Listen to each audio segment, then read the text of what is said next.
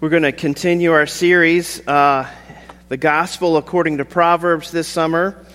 And today we're going to look at a theme in Proverbs that I think we all struggle with, but we don't want to admit, and that's pride.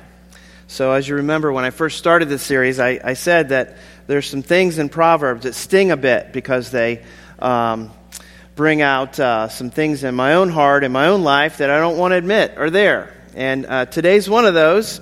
So I'm going to read a few Proverbs and then a passage from 1 Peter 5 that I think also helps us understand this idea of pride. And then we'll try to understand the rest of our time, what it means to examine ourselves and then also to find the grace of God in the midst of it. So Proverbs 16:18 says, "Pride goes before destruction, and a haughty spirit before a fall." And Proverbs 8:13 says, "The fear of the Lord is hatred of evil, pride and arrogance, and the way of evil and perverted speech I hate." And Proverbs 29:23, "One's pride will bring him low, but he who is lowly in spirit will obtain honor." Proverbs 26:12-16, "Do you see a man who is wise in his own eyes? There is more hope for a fool than for him." And then the second half of 1 Peter 5:5 says this, "Clothe yourselves, all of you, with humility toward one another, for God opposes the proud, but gives grace to the humble." Let's pray. Heavenly Father, as we look today at this issue of pride that we struggle with, may we not hold back in being honest with ourselves. May we dig deep into our hearts with the searchlight of the Scriptures to see where we find ourselves putting us above you and above others. And help us to also find the grace that you offer to us in the midst of this. And we pray these in Jesus' name. Amen. So my struggle with pride is usually when I talk about those people. You ever talk about those people? Those people who have addictions because they can't control themselves. Or driving down the road, and those people who are driving a beat-up car because they can't get a good enough job to pay for a nicer car. Or those people who parent their kids a certain way, like those people. Or it could be like those churches, right? Those churches that do things a different way, right? I can be critical about, or even those pastors who don't do things the way I would do them. And whenever I come across that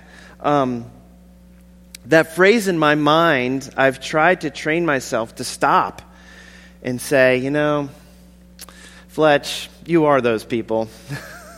You're exactly those people. And you need God's grace and mercy as much as anybody. So that's what we want to kind of try to look at today. And so we're going to look at 3 points. The first two are not easy. We are prideful people. The second one is that God opposes prideful people. Ouch. God is actually in opposition to you. But thirdly, God gives grace to the humble. So let's take a look at those. First one being that we are prideful people. And let's take a quick look at some definitions, because I think that's important for us to kick this off with. So our culture defines pride in a positive way. So they would say it's a feeling of deep pleasure or satisfaction derived from one's own achievements and the achievements of those with whom one is closely associated, or from qualities or possessions that are widely admired. So our culture thinks of pride in a positive way, but the Bible defines pride in a negative way. It's different. Pride is putting ourselves above God and others, basically. It's an antonym for humility, and it's usually used in the Scriptures alongside arrogance and evil behavior. God considers this attitude insolent and intolerable. So I think it's best that we go with the biblical definition over the cultural one in order to have a biblical worldview, in order to root out the sin that entangles us, the sin that is in us. Because our culture doesn't worship God, it worships itself. But the Bible wants us to worship God. And the only one who is allowed to be prideful is God. Think about it. He actually is preeminent over all things. He actually is greater and more superior than anything that exists or has ever existed. So if God wants to be arrogant about himself, then that's his prerogative. Because after all, he's God. He's the one that gets to do that. So we think about this contrast between sort of how our culture views it and how the Scriptures view it, and how God wants us to see sort of the insidiousness of pride and what it can do in bringing us down eventually, even though we're trying to build ourselves up. Now, if I could just take one quick time out, because the one question came up both in my own study, but then with some people I was talking to this week, is this: can a parent say to their kids, "I'm proud of you"? We use that language, right? I'm proud of you. And I would say yes. As long as it's used to lift and build them up, and what God is doing in their life, and how God is working in their life, whether it's an achievement in athletics or in grades, that God is working in their life to help them to be successful in what they're called to do, right? It could also be, and this is where it gets sticky, right? This is where we have to really begin to think about our motives. But sometimes when we say to our kids, "I'm so proud of you," what we're really saying is, "I'm so proud of me because I raised you in such a way that you were able to do this," right? Do you see the difference there? So I don't want to knock on, and say you can't say that you're proud of your kids or your spouse or whoever, because the biblical definition is when we are putting ourselves above other people and ourselves above God.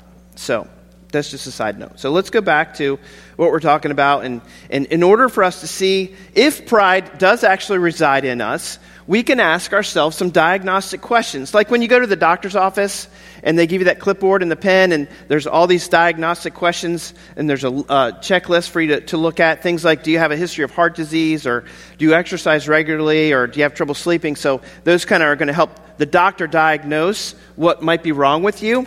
So here's some diagnostic questions to see if we're prideful. So think about some of these. Do you take more joy in your own accomplishments or the accomplishments of others? Are you envious of others? Have you ever been deceitful? Are you confident in yourself?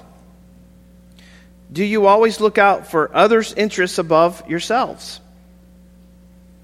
Do you think about yourself more than you think about others? Do you feel you're entitled to certain things? Do you have a deep and persevering prayer life? Have you ever posted about your accomplishments on social media? I certainly have. Have you ever said to yourself, "I'm so glad I am not like that person," or those people? Do you look to yourself to provide dignity and self-esteem? And do you ever think you're better than others? Do you refuse help from others? Do you think you're an important person? Do you ever get upset when you don't get your way? Do you think the world would function better if you were in control? Has someone ever called you a jerk? Probably prideful if that's happened. Do you think you could have come up with better questions than I did today? Yeah. Okay? Right. So can we all agree that on some level there's a sense of pride in us? I think we can. And I understand it doesn't feel good to be called out on these issues and examined like this. But we really do need to take a sober look at ourselves and know that our hearts are usually more focused on ourselves than on God and other people. And that's just not the direction that in life that God wants us to go. He wants to steer us back to the direction of humility. We have to understand that pride is an anti-God state of mind. It's an anti-God state of mind. Pride creates envy, pride is deceitful, and pride is a preoccupation with self. Okay? So there we go. We are prideful people. It's when we set ourselves above God. And so when we do that, it makes sense that God opposes the proud. So that's our second thing we want to look at. God opposes the proud. God is actually in opposition to me, to you. Proverbs 8:13, again, let me just read it again. The fear of the Lord is hatred of evil, pride and arrogance, and the way of evil and perverted speech I hate, God says. God actually hates pride, and that is strong language. And so when God uses strong language like hatred towards something, we need to sort of sit up and listen to what he's saying, right? And to search out if this is a part of my heart and my life. There's a tiny book in the Old Testament called Obadiah. And it's only one chapter long. And it's about the judgment upon the nation of Edom, who has set itself up and opposed the God of Israel. Okay, so this is a whole nation who has become prideful. Here are the first 4 verses of how the book of Obadiah starts. Thus says the Lord God concerning Edom, we have heard a report from the Lord, and a messenger has been sent among the nations. Rise up, let us rise against her for battle. Behold, I will make you small among the nations. You shall be utterly despised. The pride of your heart has deceived you. You who live in the clefts of the rock, in your lofty dwelling, who say in your heart, who will bring me down to the ground? Though you soar aloft like the eagle, though your nest is set among the stars, from there I will bring you down, declares the Lord. So God is telling the nation of Edom that you think that you're this high and you're so great and you're so awesome and that you are so above me. And God says, "Nuh-uh, you're not. And I'm going to prove to you that you're not." It's a dangerous thing to be prideful. And then Jeremiah says this about Babylon. Behold, I am against you, O proud one, declares the Lord God of hosts. For your day has come, the time when I will punish you. The proud one shall stumble and fall, with none to raise him up.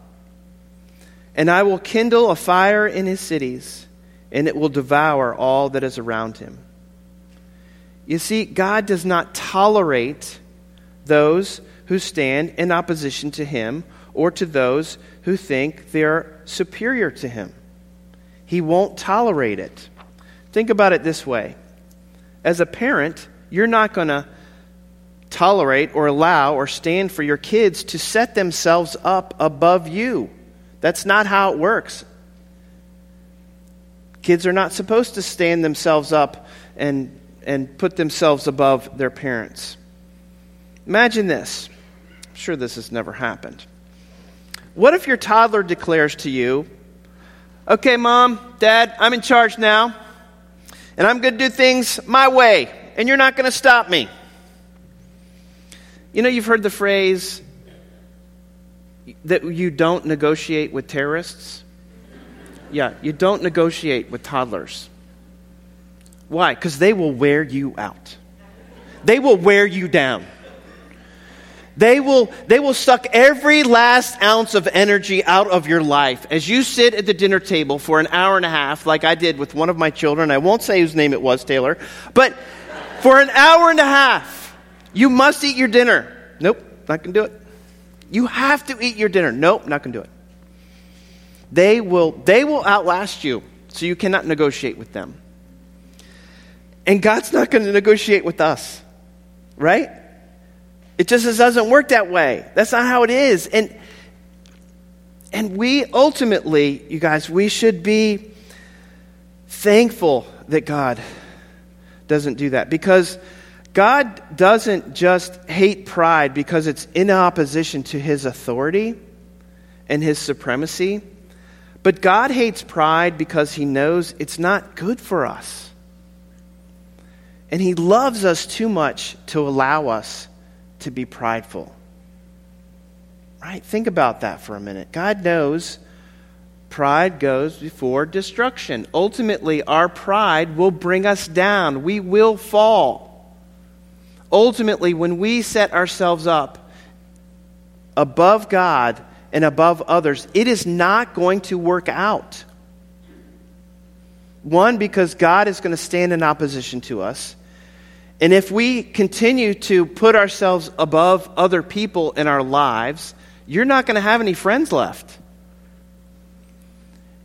Your marriage is not going to go so well if you think that you're the supreme ruler of all things at all times.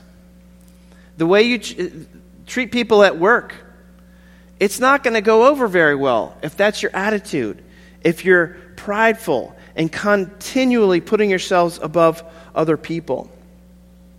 So, yes, God is opposed to us being prideful because it's in opposition to his authority and his supremacy, but also because he knows it's not good for us.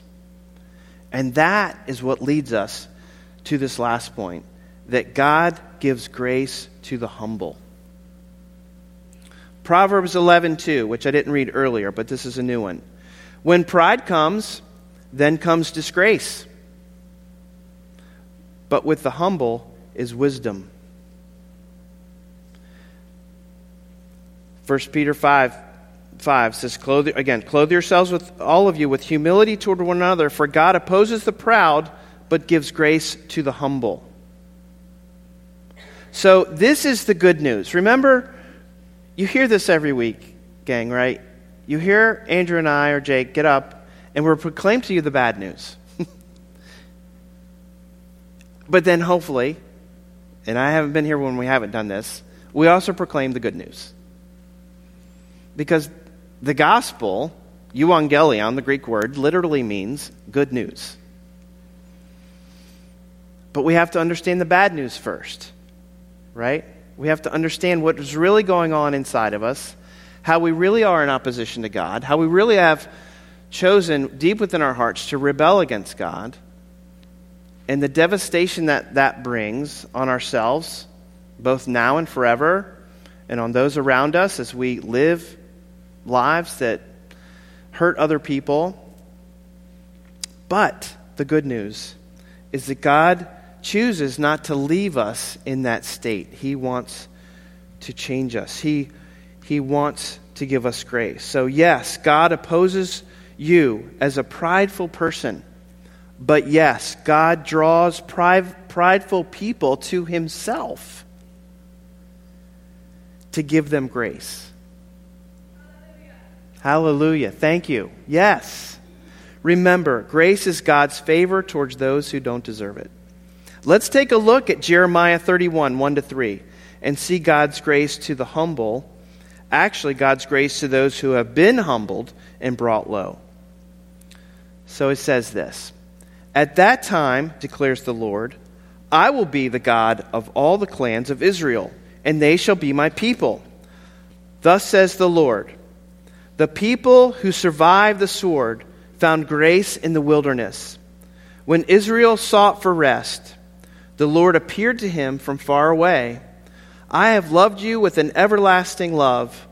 Therefore, I have continued my faithfulness to you. In our unfaithfulness is when God comes to us with his faithfulness. The people, it says, found grace in the wilderness. Jeremiah is speaking to the exiled Israelites here, who were exiled because of what? Their prideful hearts. They had set themselves up against God, and he said, fine, I'm going to let the nations ravage you and haul you off to exile. But God would even show them grace while they were in exile. And we also see that Jeremiah's language here is also hearkening back to the Israelites wandering around in the wilderness. They had hardened their hearts against the Lord, and the consequence was them wandering for 40 years in the desert, in the wilderness. Yet, even during that time, God was gracious to them and provided for all their needs. If you go back and read those stories of the wilderness wanderings for 40 years, they were constantly complaining to God and wanting to go back to Israel and saying that they knew better than God and they knew what was better for them than God did. Again, putting their prideful hearts above Him. They would bicker with themselves, putting themselves above each other. But through the whole time, God was gracious to them. His faithfulness never wavered because He loved them. There's this beautiful passage in Ephesians 2. Again, as I read this, I want you to see the bad news, but I want you to see the good news. Okay? I want you to hear that. Ephesians chapter 2, verses 1 to 5.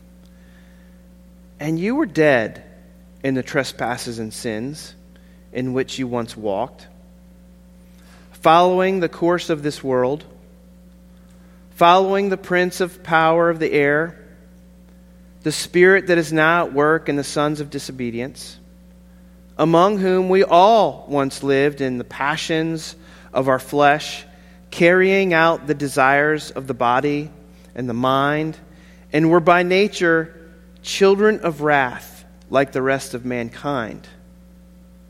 That's the first part of this passage, right? And it's not good news. It doesn't say some of us, but it says all of us. We lived in the passions of our flesh. We carried out the desires of our body and mind. And what that consequence was for us when we did that was simply this. We became children of wrath. That's not a good place to be in your relationship with God. Fortunately, the passage doesn't stop there. Because verse 4 has a big but. But God, it says. But God, being rich in mercy, because of the great love with which He loved us, even when we were dead in our trespasses, made us alive together with Christ. By grace you have been saved. Do you hear that? So Paul in Ephesians goes through this whole litany of things that have caused us to become children of wrath, and it's frightening, right? It's terrifying to be faced with the wrath of God. But he says, but God being rich in mercy, because of the great love with which He loved us. Do you see, just the passion that he's trying to explain to us? The power of this love, but God being rich in mercy because of the great love with which He loved us. You see, God is not going to leave you to yourself because He loves you too much. He wants to bring you out of that prideful state of mind. He wants to bring you out of those things that are harmful to you. Why? Because He loves you with a great love. Even when we were dead in our trespasses, God made us alive together with Christ. Right? Isn't that beautiful? That's the beauty of the gospel right there. We were made alive together with Christ. By grace you have been saved. By grace you have been saved. Not because you earned it, not because you deserved it, but because God is gracious. to you. He loves you so much that he wants to offer this to you, this grace that we need so badly, this mercy that we need. So the question is, what do we do as prideful people who are in opposition to God? Do you just conjure up some humility on your own and hope for the best? Nope. That's not how we do it around here. We do, and we follow the process that we talked about last week. So if you're with me last week, this is going to be a little bit familiar, but this is somewhat of a process that I think that we can go through that will help us to understand who we really are on the inside and who God really is and what he really wants to do with us and how he wants to show his grace and mercy. So the first thing that we have to do is examine our hearts and define for ourselves where and how we've been prideful. So remember, maybe that's going back to those diagnostic questions. Maybe it's next time you say in your mind or even out loud in conversation when you're talking about those people, right? Examine your hearts and define for yourselves, why am I saying that? Why am I so intent on making sure that I am better than everybody else? You got to dig deep to figure that out. So then, once you've figured that out, we confess the specific ways in which we've set ourselves up against God and others. And then we repent with contrite hearts, having a genuine sorrow for our pride. And we turn away from that old way of living. And fourthly, we turn in faith to Jesus. That's the process. We turn in faith to Jesus, believing that his death on the cross is sufficient to cover my pride, to extinguish its fiery destruction. So we examine, we confess, we repent, we turn in faith to Jesus, and then the last thing that we get to do, and this is a privilege, that we get to engage with and work alongside the Holy Spirit that lives in us. It's beautiful that God allows us to participate in what he's doing in our lives. We engage with and work alongside the Holy Spirit as he patiently cuts out our pride, which hurts sometimes, and replaces it with a healthy view of God's supremacy, and shows us how to love others and to look to their interests above our own. That's what we do. So we examine, we confess, we repent, we turn in faith to Jesus, and then we engage and participate with the Holy Spirit as he works in our life to cut out these sinful, these sins that are rampant in our life, to transform us. Well, I want to close with these words from Romans 13, 11, and 12. Again, the Apostle Paul says, "Besides this, you know the time, that the hour has come for you to wake from sleep. For salvation is nearer to us now than when we first believed. The night is far gone, the day is at hand. So then let us cast off the works of darkness and put on the armor of light." You're closer now, today, to death than you were yesterday. It's a sobering thought. You have to wake up from your spiritual slumber. Each day that you live, you get closer to dying, and God wants you to take advantage of every day that he keeps you alive. The day is at hand. Wake up and cast off, says, the works of darkness, like pride, and put on the armor of light. God has work for you to do. And that work is to love him and to love those people around you with humility and grace. But you can't do that if you sleep your life away. These are difficult times we live in, right? Our country is in chaos. Your neighbors are addicted to porn and video games. Your friends' marriages are crashing, and teenagers are so anxious that you don't even want to get out of the house. But God is calling you to action, both in yourself by applying the gospel to your own heart, like we talked about today, and to your friends by helping them understand this gospel of grace. This work has eternal consequences. It's no game, because at the end of the game, people go home and the game's over. But when this life ends, people will spend eternity either with God or without God. People need help now, and they need to see that only with Jesus will they experience that eternity with God. Let's turn away from the deeds of darkness that reside in our heart and repent of them with genuine sorrow. Find the grace of God. Turn in belief in that. Allow God's Holy Spirit to transform you from the inside out so that you can put Him above everything else. So that you can love your neighbor more than you love yourself. Right? And bring this gospel to a world that so desperately needs it. Let's pray. Jesus, we can only get through life because of you. The depth of our sin is deeper than we will ever know. But the depths of your grace are far deeper than we will ever imagine.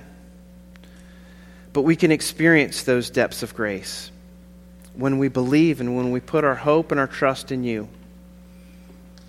That if we would just let the floodgates of your grace cover us, we would live differently. And so I pray, Lord, that we search deeply, that we take time to understand the overwhelming flood of this good news so that it changes us, causes us to worship you with more intimacy, and causes us to love other people with greater compassion. And we pray all this in Jesus' name. Amen.